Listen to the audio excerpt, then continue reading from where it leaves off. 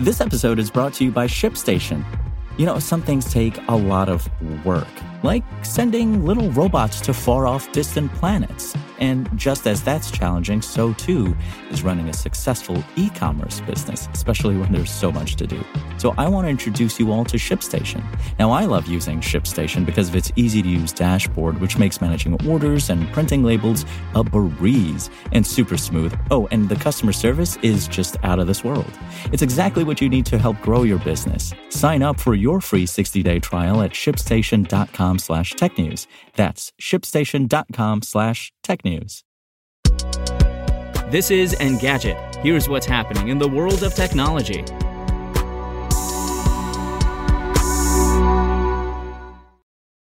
It's Tuesday, October 12th.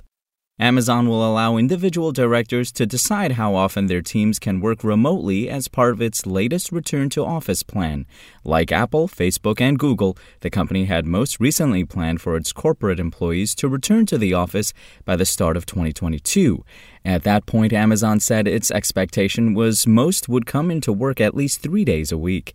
Recognizing the ongoing complexity of the pandemic, the company has decided to take a more flexible approach. We expect that there will be teams that continue working mostly remotely, others that will work some combination of remotely and in the office, and still others that will decide customers are best served having the team work mostly in the office, Amazon CEO Andy Jassy said in an email to employees the company shared online. The company expects most teams will need a few weeks to develop and communicate their respective plans. Once they're ready, Amazon anticipates they'll share details before January 3rd, which is the date the company had previously set for employees to return to the office. Of all the office reopening plans we've seen detailed in recent months, Amazon's seems the most reasonable yet. Factors like varying vaccination rates and caseloads in different cities and states have made it difficult to predict how the pandemic will continue to evolve. And Facebook has been making a big push into audio over the past several months. Now it's bringing those features together. Users can access an audio hub in Facebook's mobile app, from which they can access podcasts, live audio rooms, and short clips. The company has been quietly rolling out the hub on iOS and Android, as TechCrunch notes. All U.S. users aged 18 and older should see the option in the Watch tab as of today. Facebook initially launched the live audio rooms, its Clubhouse and Twitter Spaces competitor, in July. It says that all verified public figures and creators can now host live audio rooms, not just those in the U.S. All Facebook groups will be able to run audio discussions, too. The company is testing the option to create audio rooms on Android. It was an iOS-only feature until now, and you'll be able to listen to the conversations on desktop. The short-form Soundbites audio clip feature is still in beta, though Facebook plans to roll it out more broadly in the U.S. over the next several weeks.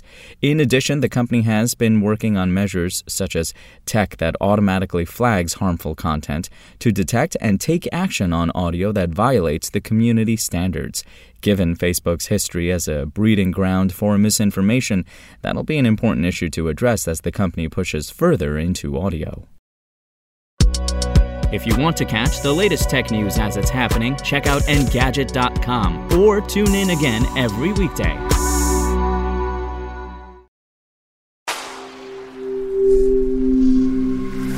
SpokenLayer. Want to learn how you can make smarter decisions with your money? Well, I've got the podcast for you. I'm Sean Piles, and I host NerdWallet's Smart Money Podcast. Our show features our team of nerds, personal finance experts in credit cards, banking, investing, and more. And they'll help you make the most of your money while cutting through the clutter and misinformation in today's world of personal finance. You'll get clarity on strategies to help you build your wealth, invest wisely, shop for financial products, and plan for major life events. Listen to NerdWallet's Smart Money Podcast wherever you get your podcasts.